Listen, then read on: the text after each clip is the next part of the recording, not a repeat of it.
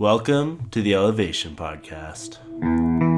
This podcast seeks to explore everything from mental, physical, and spiritual well-being. We aim to help you increase your performance, recovery, and optimization with your mind and body.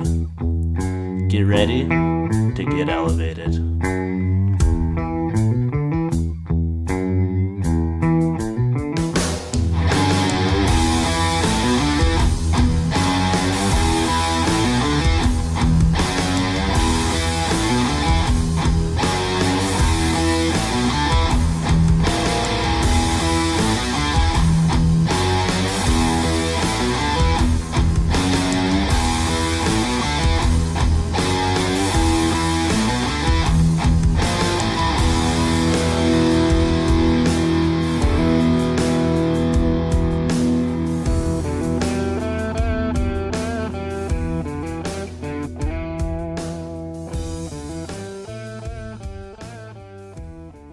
Hello everyone and welcome to the second episode of the Elevation Podcast. My name is Tanner Bishop and I am your host of the podcast. With me today is my brother Alex Bishop. Alex is an entrepreneur, a registered counselor, once a financial advisor. He left it all behind to start a path of personal growth and helping other people overcome their mental struggles. He moved across the country to Vancouver, British Columbia, knowing no one there and having no connections. Despite his fears and struggles, he persevered, finishing his counseling program, which he'll talk about more in the podcast. And now he's in the early stages of running his own business. He works in community mental health. Just as a disclaimer before we start today's podcast, I would like to say that you should not take any of this as medical advice, and you should always consult a healthcare practitioner before you try implementing any of the strategies we're going to talk about here today, because everyone is very individualized and we don't want you trying anything before speaking with your doctor or psychiatrist. But without any further ado, Alex, welcome to the podcast. Thank you, Tanner. No problem. So just to start things off, tell us, where you're at and what sort of led you to where you are now. Sure. So, maybe I'll just start with where I was and kind of where I am now, just as like a progression and a journey. So, I started out, I guess a bit of a backstory. I started out kind of conditioned to take over the family business and finance. So my dad's a financial advisor and, bless his heart, he's a great guy. He thought it was a good idea for me to, take over the family business and work as take over his financial advisory practice. And I knew from pretty much the start that that's not what I wanted to do, but I felt the obligation to do that because he was my dad. And, I also looked at the, financial side of it. It was pretty rewarding to have that kind of safety net. And the opportunity too. The opportunity, yeah, there was everything there. It checked all the boxes, but the only box it didn't check was my, what my heart was calling for. So, I started a path, along my journey, I really started to get into spirituality and kind of looking inside myself and wanting to figure out myself more.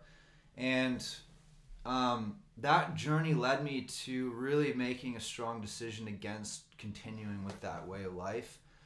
So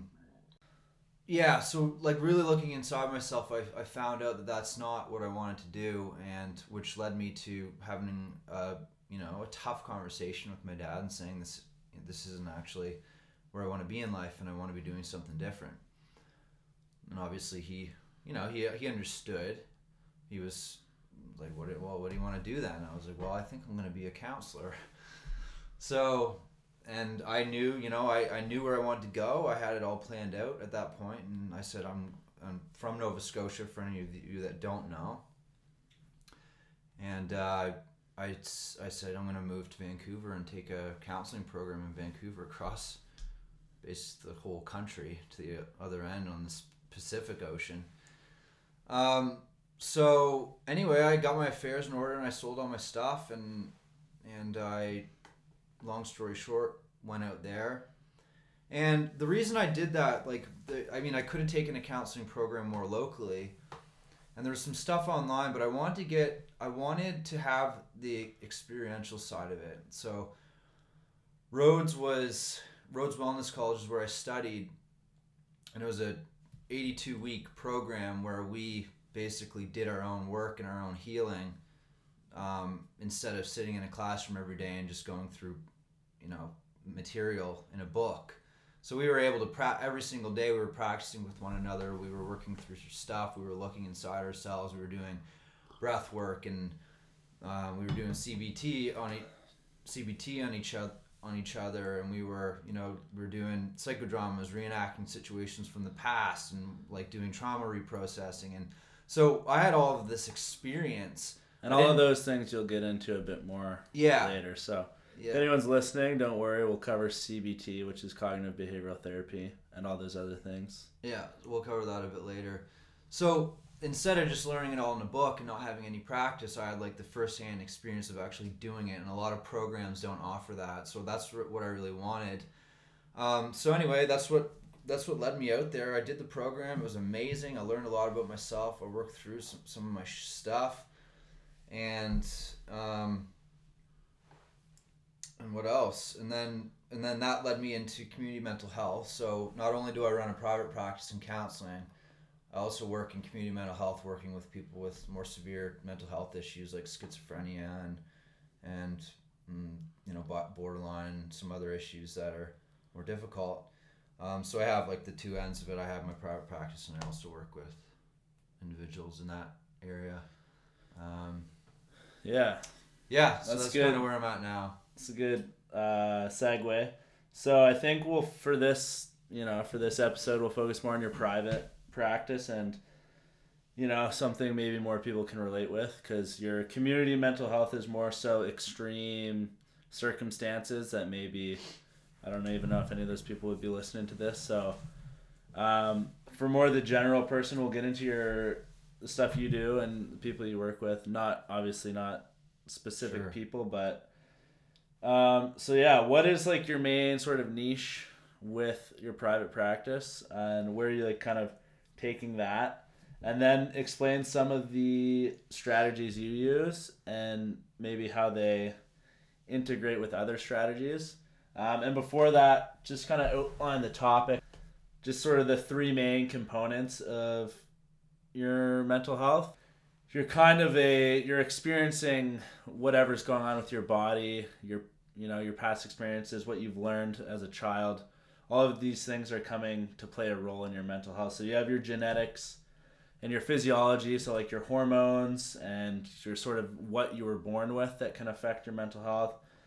But you also have learned behaviors and sort of thought patterns and neural pathways that your brain makes these associations and these connections. And then you also have sort of your emotional part of your mental health. And all three of these are going to play a role in your overall mental health.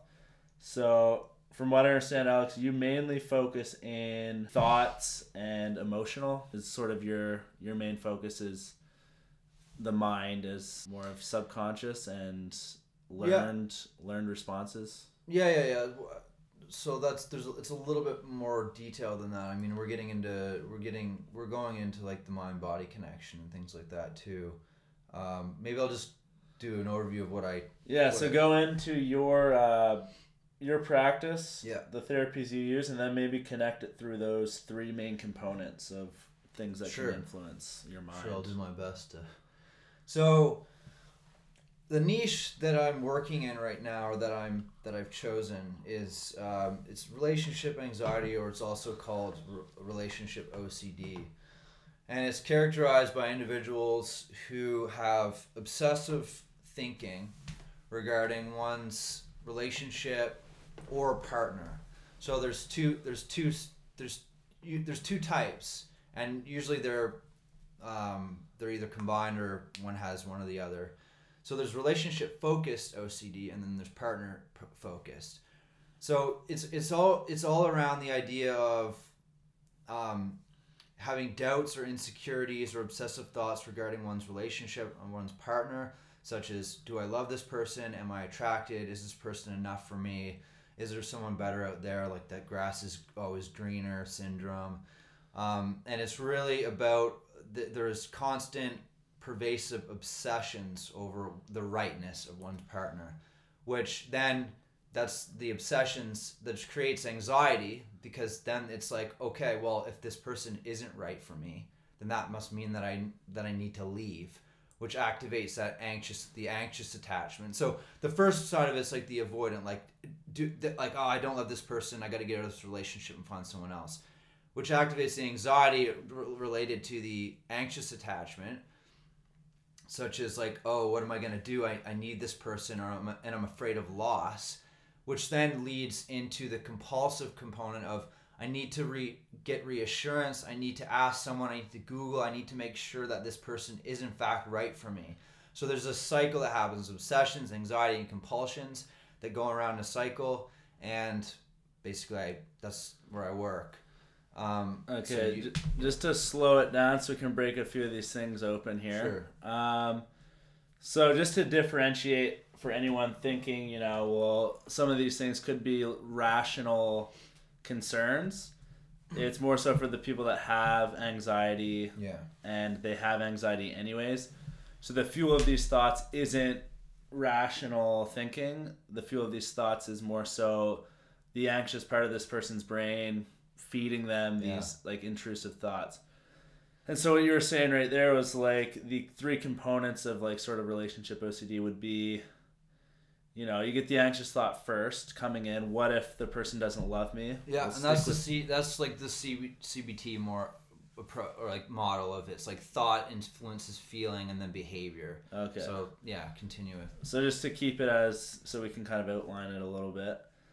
So what if my partner doesn't love me anymore? That could be the thought that you get. Yeah, that or like there's two parts right there. There's what if they don't love me, or what if I don't love them? Okay, so we'll start with what if they don't love me. Okay. So you get that thought, it gets in your brain, and then when you're not even aware of it, which a lot of people aren't aware of this, then they'll seek they'll ruminate or obsess over it for a bit to the point where it leads to a compulsion, where then they do something to reassure themselves that that's not true. Mm-hmm. So one of them could be, I guess like an example, you can correct me if I'm wrong, but it would be, so they don't think their partner loves them, so they become more clingy to the person, and they're seeking reassurance from them that they do that, in fact, that they do love them. But then the catch is that's not a good behavior it's never enough, for a lot of them. But then also you're going to lead to these unhealthy behaviors for your relationship that might push your partner away because you're just pushing yourself on them so much that maybe they start withdrawing because they're like, I need a break. Yeah. But then that's a negative feedback to the person because they're like, oh, now they're withdrawing from me, so I need to do it more. So that's one aspect. And then what was the other one you said? Like internal, sort of like, what if I don't love them, or what if I'm doing something wrong type of thing? You can there's what if I don't love this person? What if I'm not attracted? What if I prefer to be with somebody else? That's like more of the like the avoidance side of the individual. So you have these two components, and like I'll just speak to a little bit of underlying stuff so that's more understandable. Like the average person, like you're gonna get an average person. Everyone has these thoughts. Everyone has the thought of like, oh, maybe I don't I'm not in love with this person or whatever. But with our OCD, it's to the extreme. It's very obsessive and very intrusive. And like a lot of it, there's many different components and root causes of it. There's our culture feeds this romantic ideal of this person that you need to be with in order to be happy. This Hollywood. I'm not gonna. Can you swear on this podcast? Yeah. It's just a fucking bunch of malarkey, and it's feeding people this unrealistic expectation of what a relationship needs to be like. So there's a belief component to it that like we've been growing up around Hollywood and seeing these cartoons and movies of like this is what you need to be with in order to be happy. And so people are externalizing their happiness, their other reference. They're looking outside themselves in order for somebody else to fill them up and make them feel good about themselves. So when they have this thought, what if I'm not attracted, or what if I don't love this person? They have this idea of love that isn't actually love. It's more of like romance and superficial. It's infatuation that people are addicted to, and they're not really seeing as love as an emotion or a being state that's in each of us that we can access. And then we're getting into when people close themselves off when they're hurt in the past. They close themselves off to love. And then they can't access their own love, so they don't know what it feels like. So they're trying to find it outside themselves. And then, so that's kind of, yeah. So I'm on a rant there. So Tanner, you want to reel it in? So yeah, we'll just redirect it back here a little bit just to, try to stay focused. So culture plays a role in sort of our ideas about love. And one thing you mentioned that I think, just to highlight a main point from that, is when people are looking for this thing from outside of them instead of from inside of them. So instead of working on the stuff that they need to work on to make themselves better, they're looking for someone to fill that hole and make them feel better. They're looking for happiness outwardly. Yeah. Instead of looking inwardly to fix what they need to fix, or just to elevate what they should be elevating. Sure. So they're finding the person to try to fix that. Yeah. But that's not going to work, because then there's always a new thing. Yeah. And if you don't fix it inside, yeah, you can't get outside. Another aspect of that I heard, forget what the exact quote was, but I think it was beggars can't be choosers.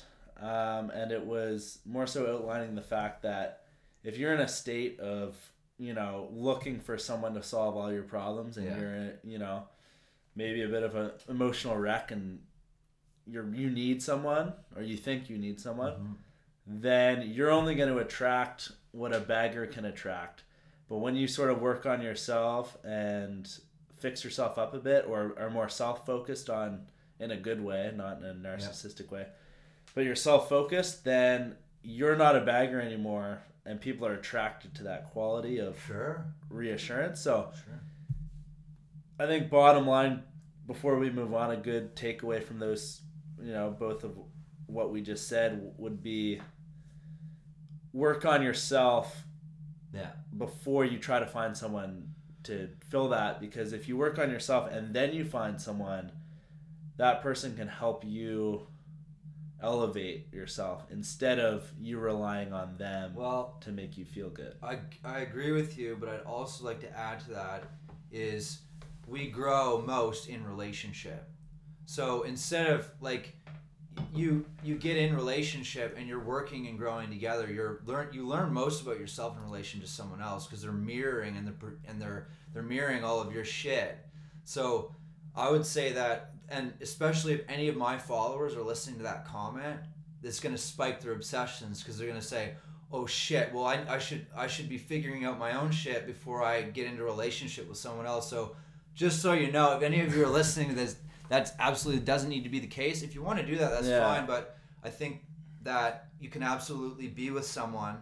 You can be with someone and be looking at them to fill you up, and you can also realize that and use that as a way to grow, because then you're taking self-responsibility for the fact that you're trying to get someone else to fill you up. Yeah. And that can be. And to add on to that, if we're going back, I rant, so I'll reel it in when we need. I'm gonna keep ranting. So. Yeah. I'll keep it on track. So yeah, that comment wasn't for people with relationship anxiety, because that's a specific problem. Their anxieties come out when there's a relationship. So you can't even possibly work on it, really. Maybe you can a little bit, but maybe in that state it's more, you got to work on it while you're in a relationship. It's best that way. Yeah, or else you're working in theory, you're not working. When we get into IFS, we can talk about how you do it outside, but it's best to be triggered, because then you're seeing all your shit come up and you're able to work on it, right? All right. Cool. So I hope that was Is that somewhat. thorough now? I hope that was somewhat informative, or you followed what we were trying to say there with the relationship anxiety component. And I think all of that can apply even if you don't necessarily have relationship anxiety. Oh, what I want to go over just as a part of that everyone has, but it might not manifest to a point where it's an issue, is the attachment styles, which you started to touch on. 100% attachment related, for sure. For just a clear type of attachment style, it's basically the type of relationship that you got with your parents growing up. Emotional security, and I think is the biggest component, is the type you bring into romantic relationships in the future. So you have a secure attachment style, which means for the most part you don't have tendencies of behavior related to your partner. And insecure attachment, which you can have specific tendencies of emotion and with your partner. So there's 3. I don't know the specific names, maybe you do. But it's insecure avoidant, insecure ambivalent, and mixed. I don't know what the term is. Yeah, well, so it depends on it. There's different research out there. People have named it different things. I like to just say, which makes most sense to me, there's secure, there's anxious, there's avoidant. Okay. And then there's, fearful avoidant, anxious avoidant, or disorganized. Okay. So avoidant is people who remain distant to their partner to avoid getting hurt or getting vulnerable. Yeah. Anxious is the type that's clingy with their partner because they want the reassurance of knowing they're loved. Yeah. And then the anxious avoidant can be a mix of those two things. So it's one of the more difficult ones. It's to work through. So that one would be more so inconsistent signals. Yeah. Sometimes they come on strong. Maybe the partner is like, oh, like they finally open up to me, and then boom, they switch and become avoidant. Yeah. So that's an outline of sort of the relationship anxiety part that Alex was sort of touching on there, just in terms of the like relationship OCD, which is obsessive compulsive disorder. But yeah, that's kind of an outline of maybe the types of people that could have ROCD. Is ROCD a separate? ROCD is separate. Let's just go over this because it's important for people to know. If, for the most part, the individuals that I have seen and worked with ROCD, and I know for myself, I have both. Sometimes I'm avoidant and sometimes I'm anxious, and that's when we see this push-pull. It's like this polarization that happens in the mind. It's like, come here, come closer, and then once they come close, it's like, but don't come too close because I don't want to be seen. So it's kind of, if you could... and by be seen, what do you mean? So, vulnerable? Being vulnerable, opening your heart to someone else because it's the risk of loss. It's the risk of being seen and seen as worthless. And I'm going to go on another rant here. How much time do we have? We got until, we got a while. Okay. Yeah. So, long ago... those that develop insecure attachments, anxious, avoidant, disorganized, whatever, they've sacrificed authenticity for attachment. So when we're growing up and someone else wants us to be different than we are, or we're getting messages from our family saying that, I don't think it's a good idea that you're an artist or a musician, you should be doing this because... So, and when you're young, you need to be in connection with others in order to survive. So what kids do is they mold themselves, they sacrifice their authenticity, who they really are and what their interests are, to be in connection with others, attachment, and then this part of them, this creativity and other really beautiful aspects of them are buried away and locked away, which creates hurt and difficulties. And so here's this aspect of ourselves that we've sequestered away into inner dungeons and caves and things that we don't show anybody because we're scared and here's the scene part, we're scared if they see the stuff that has been buried away, they're going to leave us. And there's shame there, there's all kinds of, there's stuff there that, so we show up in a way, we put a mask on, we pretend to be somebody that, you know, maybe partially we are, but we're really not. And then we're scared that if our partner sees us, they're going to hate what they see, and then they're going to leave us. And it's better for those of us with ROC, it's better to remain in control and leave them first than to risk the pain that comes up from them seeing the stuff that we buried away long ago. It's perceived as better. It's perceived as better. Yeah, so it's not actually better to do that. Yeah. But as a mechanism of their defense, Yep. they feel that if they leave them first, they were in control, and they're not in yet again a situation of being out of control. Yeah. Like and rejected through childhood. Yeah. And all of these things apply to more than just childhood or to relationship anxiety. Oh. Like, just as a quick sort of brief summary of all that. This applies to any of the things you struggle with as an adult. Yeah. Probably something happened, if not 100% something happened. 100%, I'd say. Unless it's some sort of other tendency, but most likely it happened through childhood, and something happened that created a defense mechanism, which you can get into more once you do kind of go into IFS and that theory/technique. But yeah, basically any sort of tendency that might be seen as destructive or as an issue to most people, and even some things that kind of might fly under the radar, have probably been conditioned through childhood, through your learning things. Ooh, I did this and I got shamed for it, so now you have shame with the thing you did. Exactly. And that can happen, you know, even verbally, if not more so verbally abusive parents might have more damaging effect. I don't know if this is accurate, but on the kid for when they grow up, because they were getting actual verbal input on this is why you suck, or why the parent might think that, or you did this wrong because of this, and then they have more direct reasons to associate issues with certain parts of their behavior or being. But that's a big thing we could go into. Well, like, just to touch on that, I mean, I don't know, like, I can't say for sure, because I'm sure I read it somewhere, but whether it's verbal, whether it's nonverbal, even, here's the thing, and I'd like for people to know this, because a lot of people say, like, well, my childhood was fine, like, I don't have any trauma. Trauma doesn't necessarily have to be some event that happened that was significant. Gabor Mate says trauma happens in two ways. A bad thing happened that shouldn't have happened, and a good things didn't happen that should have happened. Attunement being, so let's just say your dad's sitting on the bed next to you and reading you a story. Kids are highly, highly attuned to their environment. They're very, very emotionally attuned. They're very good at picking up things.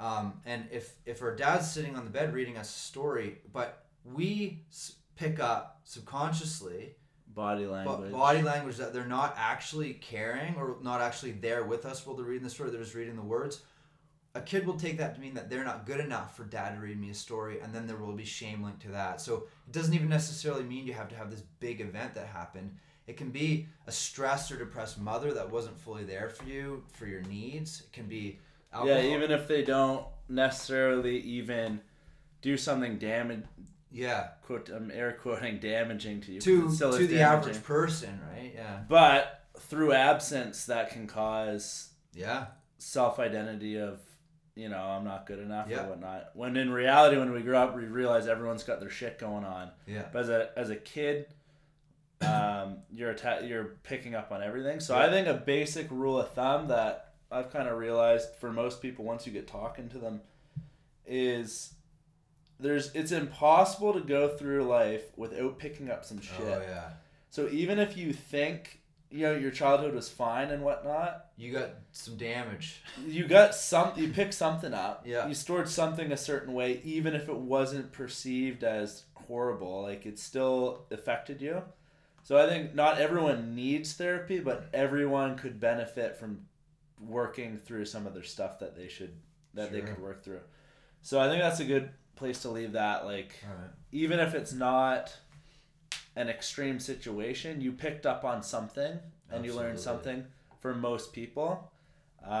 So it's just disorder is when it becomes to a point that it affects your life negatively and it causes distress to you. But you can still have certain things that might affect your life, just not to the extreme of causing constant distress, that you could work on to make your life even better. So you don't have to think about going to a counselor or a therapist as like you're weak. View it as you're strong enough to recognize that you should work on yourself. Because in my opinion, it's the people that neglect it and put it down that are the weak ones, not the people that recognize that they should benefit themselves by going to talk to someone. Yeah. I mean, if we were to, I wouldn't say that they're weak. I would but I know what you mean. Yeah. They're causing more weakness than they're creating in themselves. Because by not taking the steps to make their life better, or avoiding it or putting it away, that only creates more issue. So like they might think they're making themselves stronger by just basically neglecting it, but really they're just causing more problems for themselves. Yeah. So I think you're always better. I mean, even just reading about it or meditating, like anything that allows you to connect with yourself in some way inward, just to discover more about yourself, is going to benefit you. Like, I mean, I always highly recommend going and seeing someone if you can afford it, because it is expensive for people. But even if, like Tanner's saying, even if you can't, or you not right now, you can afford it. There are so many things you can do to benefit yourself. Reading books on like meditating, certain types of meditations that are getting in your body, doing yoga, feeling yourself, because when we have trauma, we disconnect from our bodies and our emotions. And when we disconnect from our emotions, we don't have that like guiding compass to tell us, our emotions are so valuable, and we've disconnected from them because we don't believe they're safe. Because you can't disconnect. And then anyway, I'm going on a rant there again. So all right.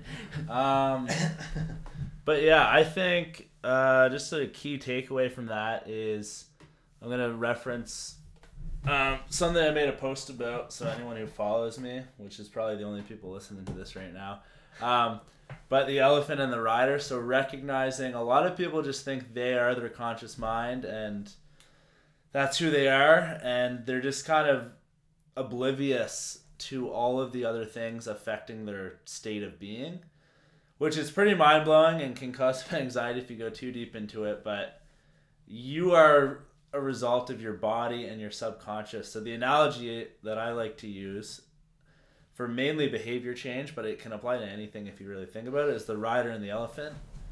So your conscious rational mind is the rider. So that's the decision-making part of you, the logical side of you, the side that can sort of guide where you want to go. And then there's the elephant, which is the emotional side of you, your subconscious. And yeah, the proportions, I think it's the proportions that are important. The elephant is way bigger than the rider. So our subconscious body, our subconscious mind and our body is so much more than our conscious mind. So you need to take the approach of recognizing that. And if you want to increase the quality of your life and your mental state, you need to work on all that emotional subconscious stuff, because it's way more powerful than your conscious mind. You only have so much willpower, and you only have so much that you can just, grit through and push through and suffer through before you're just going to fail and collapse. So recognizing that if you want to direct yourself in a certain way for the long term, you need to guide the elephant as well as the rider. So I just think it's a good analogy for people to kind of become aware of how much your emotions and your subconscious is actually affecting you. Because a lot of people don't even think about it ever, their whole life. So our subconscious mind represents not like out of everything, it represents 95% of our experience is unconscious. Yeah. And 5% is we're conscious of at any given time. And then we have like the building off your thing, the elephant, that 95% is the elephant. And then we have this, what I learned in school was PIFA. It's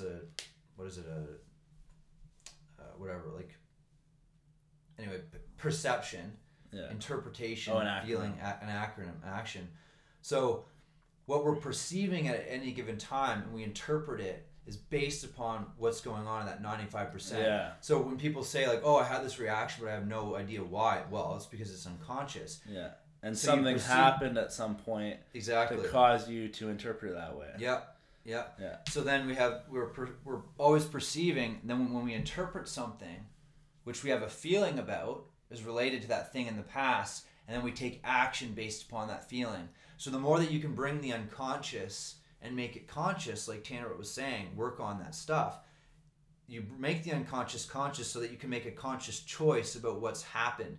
So you can actually decide, okay, maybe I don't want to go smash this guy in the face, or say this thing to that person. Maybe I want to actually realize what is the reaction I'm having to that, and what is the choice I want to make based upon that. Yeah. So, or even in a relationship. In relationship too. There's also, just as a side note about that, like reactions and stuff, kind of transitioning back to relationships. Sure. I don't know if I'm gonna be able to even remember all of them, but it's like the four horsemen of the relationship apocalypse. Have you heard about that? No. It's like the four main things that, I forget who did it, but he conducted a study. I can search it up quick. He did a study, and he basically was looking at the main determinants of whether people will get a divorce. And so he had them come into a fake apartment. They knew they were part of the study, and they just observed their behavior. So how when they would have fights, how they would resolve them, how each person's behavior would be in the fight. And then they would look at these factors, and they found four main things that influence whether the couple would get a divorce. And I think they predicted it with it was over 90% accuracy. I think it was 95% accuracy they could determine based on these three things. So I'm just searching up right now. For all of you, if any of you are listening to this that have ROCD, I can hear your anxiety climbing up right now. So just take a second and pull back and just listen and just remember that's gonna be all right. We'll discuss it. We'll talk about it after. Yeah. And this is not I guess that would flare up some anxiety in them. So don't think of it as you're gonna have these. These are just things you're not destined. These are just things that most people can implement and be aware of in their relationship to make sure it's healthier. Yeah. So it's not like if it's there, you're doomed. Exactly. Because every relationship has a certain amount of this. Yeah. It's to the extent of nice. How much does it determine?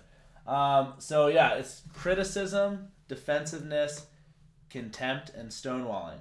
So criticism is if you're constantly going at your partner, saying, you do this wrong, you do this wrong, what did you do this? Shit about. Yeah, just constantly, or even, whatever the dose is, but consistently criticizing what they're doing. That's one of the horsemen of the relationship apocalypse. The other one's defensiveness. So anytime your partner's trying to, talk to you about something, you always forget to put the toilet seat down. Obviously, that's a very simple example. Yeah. Probably not going to end your relationship for the toilet seat. But instead of hearing them out when you get defensive, and anytime they try to bring something up with you, you get defensive. Like I do with you sometimes. Yeah. You get defensive instead of actually listening to what they have to say. It's a reaction, but it's not a constructive reaction. It's a destructive type of behavior. Contempt, I think that's just, I forget what that one is, but I think it's just when they don't really care anymore. Apathy.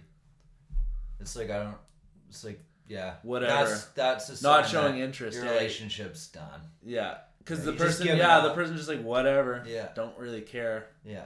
And then stonewalling, I think that was, I forget, this was a couple years ago I took this course, but stonewalling was a big one. Because stonewalling is when you're just you shut down and you don't even allow the fight to happen. You just completely withdraw from them and you don't give them anything.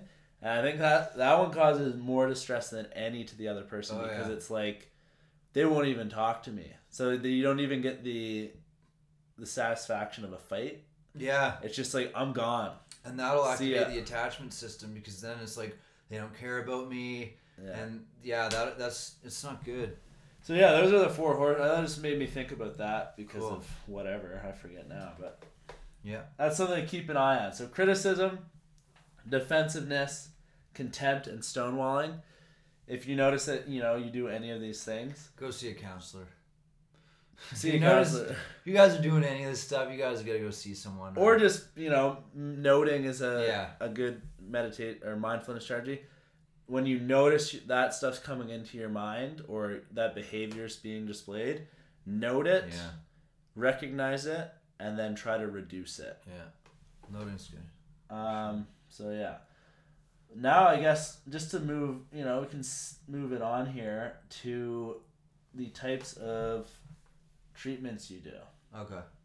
All right. So I pretty much just use internal family systems for everything now. I'm pretty much like a hardcore.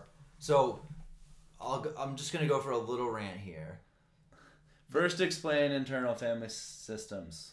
Okay, I'll explain internal family. So the internal family systems model is it's a psychotherapy, but it's a psycho spiritual, and it's based on the idea that in each of us we all have this innate inner wisdom. So if you're looking at like mindfulness or other practices, we all have this energy, this calm, compassionate, clear, curious, creative. There's the 8 C's of self energy that we have inside of us, and that's the core of this model. So let's get a quick list of those. Do you remember all of them? There's calm, compassionate, clear, curious, courage. How many is that? Calm, compassionate, clear, curious, courage, creative, connectedness, and there's 8. Anyway, so there's these 8 C's that represent who we really are at our core, and thousands of years people have been talking about this, and and other than that, we have parts of us. So we have parts of us. We have protector parts and we have exile parts. So protector parts are parts of you that are either proactive or reactive in their attempts to prevent you from feeling pain. Pain equals hurt, shame, grief, so anything like that. Just for an example, you got your heart broken one time. Sure. So what are the protective parts going to do? What are some examples of things? Just let me do a rant here and give you the whole lowdown on this stuff. Okay. I'm thinking earlier.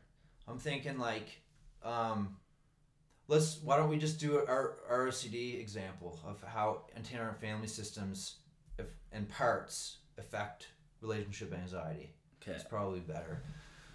So I'll finish just describing the model first. So we have these parts of us. It looks at the mind as being it's multiplicity, psychic multiplicity. We're comprised of multiple different parts.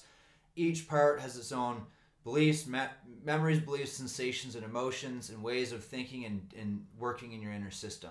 So these are protective parts. And then we have exiled parts where, like, if you've ever heard of your inner child or anything like that, these are the very vulnerable parts of you that hold on to pain and trauma and difficulties and stress from the past. And the protectors make sure that this pain doesn't come up and overwhelm you. So, like, defense mechanisms, you hear protective mechanisms and things like that. Those are protective parts that are like, our inner critic is a protective part. Our inner critic will criticize you to try and prevent you from going out there and taking risks because it's afraid that if you fail, this is a taskmaster inner critic, what they're called. They're afraid if you fail, you're going to have shame activated from the past, so it prevents you from taking risks. We also, that's the one that puts you out there to take risks. Then we have ones that prevent you from taking risks, so like keep you small and secure and don't allow you to go out into the world because they're afraid if you do, you're going to experience that hurt from before, that shame that exists there. So what are the ones that prevent you from going out? Protectors. What are the ones that get you to go out? So the protector, like these are inner critics. The taskmaster is the one that makes you go out and do things in the world and be great, and high achievers usually have like a taskmaster and a critic. It's never enough. I have to keep performing at a high level. I have to keep doing these things because if I don't, I'm going to be seen as worthless, basically. Okay. And then there's the inner critics that criticize you to prevent you from going out in the world and doing things. To prevent failure. Same thing. They're protecting against the same thing, right? Okay. We have caretakers. We have caretaker parts that want to take what's care that of part everyone. of? Is that its own category? Yeah, they're all just protectors, right?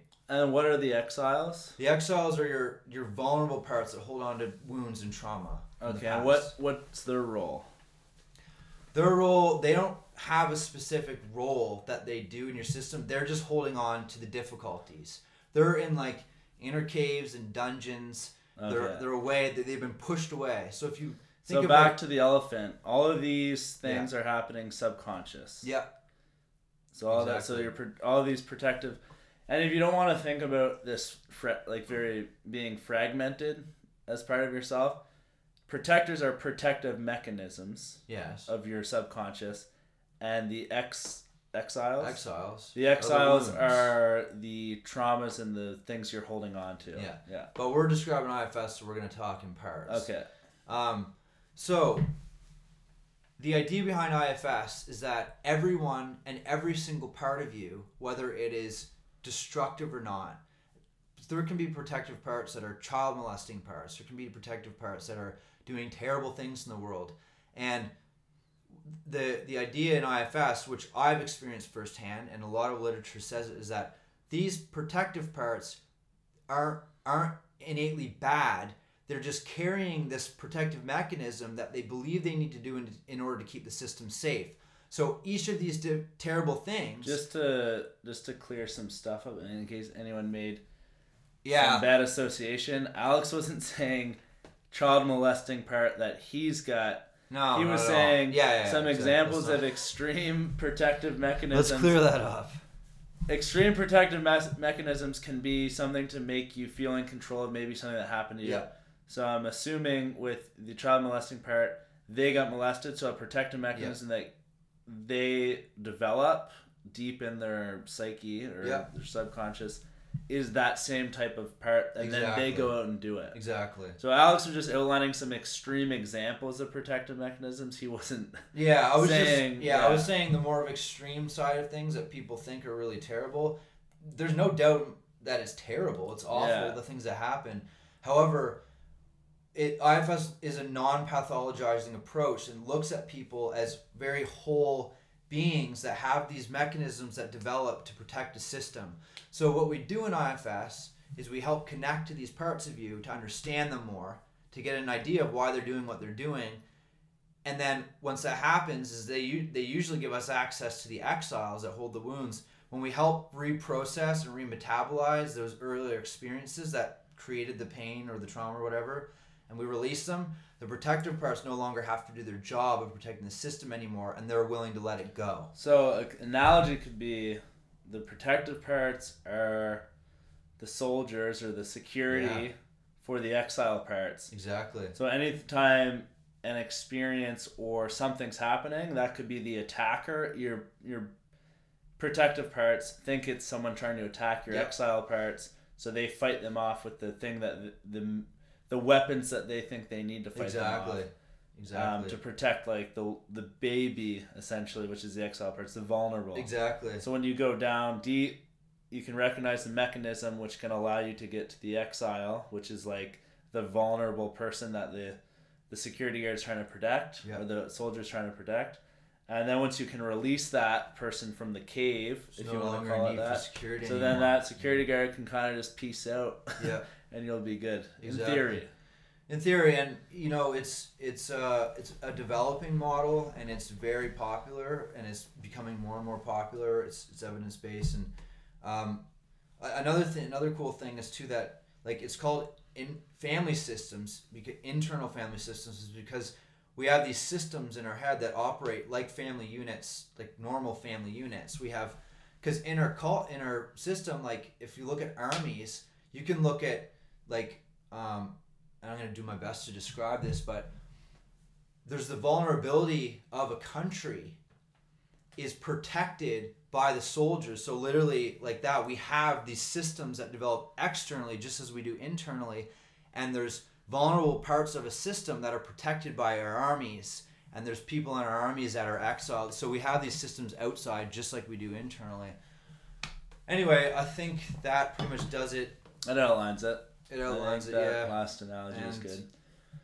So, and then you were saying, we were talking about this the other day a little bit, but you were saying, so this is its own sort of up-and-coming theory and approach to treating any mental illness, right? So the extreme ends would be, you said the thing about like multiple personalities. Well, it's called dissociative identity disorder now. Yeah. So explain how it can, like, in theory, maybe. Yeah. So what Dick Schwartz has found. Dick Schwartz is the creator of IFS. He's worked with people with schizophrenia and dissociative identity disorder, and they're in dissociative identity disorder. They're not called parts; they're called alters. So you have these like extreme fragmented inner system of parts that show up, but they're not. They've created their own identity. Yeah, and parts have their own identities internally, but these have actually. They're more showing up externally. So in IFS, we call it blended, when a part takes you over and you're experiencing life through the part's eyes. When we did the PIFA, perception interpretation, we get triggered. When we get triggered, a part blends with us and we're experiencing life through that part's eyes. And then when we calm down and we realize like, whoa, I can't believe I reacted that way, the part unblends and we become more calm. So that's when a part takes us over when we're experiencing life through the part. If anyone's got anxieties around control or, philosophy or anything, or just don't worry, these are extreme cases. Like, it won't randomly come up because you learned about it. No, definitely So you're good. Yeah. But just as a disclaimer, like, this is first off a theory, so there's no, like, you can't, for a lot of stuff with the mind, you can't cut and dry say this is the way it is, but it's a good model to work with people. So don't take it too literally, but it's a good approach to help. And do your research. Yeah. Like if you're interested in it, look it up. There's a lot of great material on it and stuff. But with dissociative identity disorder, like I said, I'm going to do my best to explain it, is they're extremely fragmented, and that's happened because of such difficulty. Sexual abuse, physical abuse, whatever happened is so severe that your parents did this in a way to protect you, so that Betty could act in this way, like, and then Joe over here is using a different strategy, right? And I'm not even going to go any further. It's just their parts in dissociative identity disorder. They're called alters, and it works in a similar way in the brain. It's more extreme. Yeah. And we don't. Oh, and also too, self, which when all these parts unblend and give you space, is what we lead from. So the idea behind IFS is that we're able to lead from. It's called self-leadership, and we're able to lead from that calm, compassionate, clear place. And that's the idea behind it. So once all your parts know that it's safe to give you space to relax, then you can lead from this calm place. And with dissociative identity disorder, these parts have completely taken over and not allowed you to have access to that self because they don't believe it's safe to be in self. Okay. So you said there's the 8 C's in self. Okay, so those are like the 8 true parts of you. No, they're qualities of you at your core. Yeah, that's what I mean. Yeah. So like, but you as you would think of you, not, because when you think of these sort of fragmented parts, you wouldn't necessarily think it's you, even though it's part of your system. Yeah. So when you clear all those out, these true parts of you can come forward. So we talked about relationship anxiety and how, and even just any sort of mechanisms you might have developed along the way of your life. is when you're a kid, you're super sensitive to all these things. So you're constantly trying to discover a way to grasp the world around you. And then as you grow up, you take all that stuff into your adulthood and you don't even notice it's there. Mm-hmm. So we tied that into attachment styles and how those might affect your behavior in a relationship. And we didn't really dive into much in other social interactions, but sort of the same principles apply to that. So like if you have an insecurity about your body or maybe performing in front of other people, that originated from somewhere. Yeah. And it could have been culture, it could have been parents, it could have been friends or a past partner. And then that will sort of manifest. So everything is coming usually from somewhere. Yeah. So that can go into your relationships. And then we looked at the approach Alex uses for the most part, which is IFS, so internal family systems, which doesn't actually mean your family. It means the internal parts of yourself, protectors and exiles, that take on roles to protect you. Yeah. And that was the overview of all of that. We also touched on this is mostly a component of like psychoanalysis or psychotherapy, sort of getting into yourself or your subconscious to try to figure stuff out. And there are other components, but we weren't going to get into that today. Maybe when I have someone else on in the future, we'll talk more about the genetic and physiological sides of things. Alex said he also uses, or he knows how to, he's been trained in cognitive behavioral therapy, but his main approach is IFS. We've done psychodrama, psychotherapy, and dialectical behavioral therapy, and narrative therapy, and breath works, and all of that other, and all of it's just informed. I still use bits and pieces of those things, but it's all internal family systems informed. So everything I do is kind of informed by IFS and the approach and the thinking that goes behind that. But yeah, I definitely use components of each of these things. Yeah, so it's more so your template is IFS, but you can apply... I think of the mind as parts, and I work with it in that way. Okay. And if I want to use bits and pieces of a different approach... Yeah. Yeah. Because there's definitely other approaches and other effective strategies to use. So, yeah, but just as an overview for maybe to give you guys something to think about... what we talked about today might open your eyes up to and this was just a friggin' like a big overview of all of this stuff. Yeah. Like, we didn't really even go into attachment. We just kind of grazed the surface, but it's a good gives you at least sparks your interest, allows you to maybe explore more into it, because it's hard to get deep into like a topic in an hour, and like kind of freestyling it here today. But yeah, I think that's a good overview of everything. So I'm going to ask you just some closing rapid fire questions. Sure. So to start, just so people can kind of get to know you, and I'll link Alex's information in the description below so you can find him on Instagram. But what's your top favorite hobby you like to do in your spare time? Well, I guess I consider this a hobby. I have an advanced IFS therapist group, which I do twice a month. That's definitely my favorite thing to do. We go on there and we do live demonstrations and stuff, and there's an IFS supervisor and stuff on there, which has been great. Cool. I like doing that. Next question. Let's keep these. All right, rapid fire. What are maybe two things you do every day, or at least a few times a week, for self-care and personal growth? Two things? Yeah. Two main things. If you just... Every day? Yeah. Okay. Exercise and inner work. If you could give we'll say 1 to 3 simple things that don't require a huge explanation that anyone could apply to improve themselves, what would it be? Self-compassion. Learn to see if you can learn how to bring more compassion to yourself.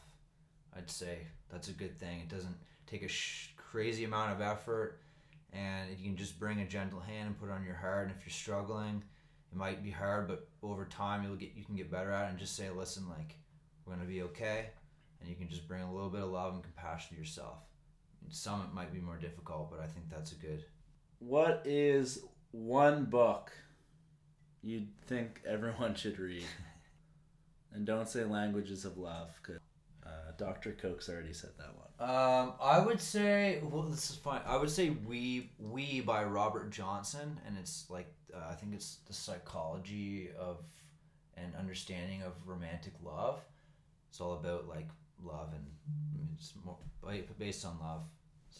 So We by Robert Johnson. Yeah, I'll put that in the description as well. One thing you would tell people for lasting happiness.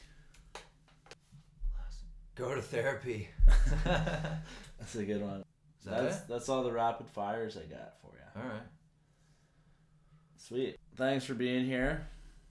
So thanks everyone for listening to today's episode. And I'll keep you informed for the next one. Yeah, and just lastly, are you gonna stop it? You can go. If anyone needs to reach me, you can find me on my Instagram channel Tanner will probably put it in the show notes, but at Alex Bishop Counseling. My website's alexbishopcounseling.com. And if you have any questions or anything, or you want to touch base with me, you can send me an email at alex@alexbishop.ca. Yeah, and all of that stuff will be in the show notes below and on Instagram. So thanks for listening. Have a good day.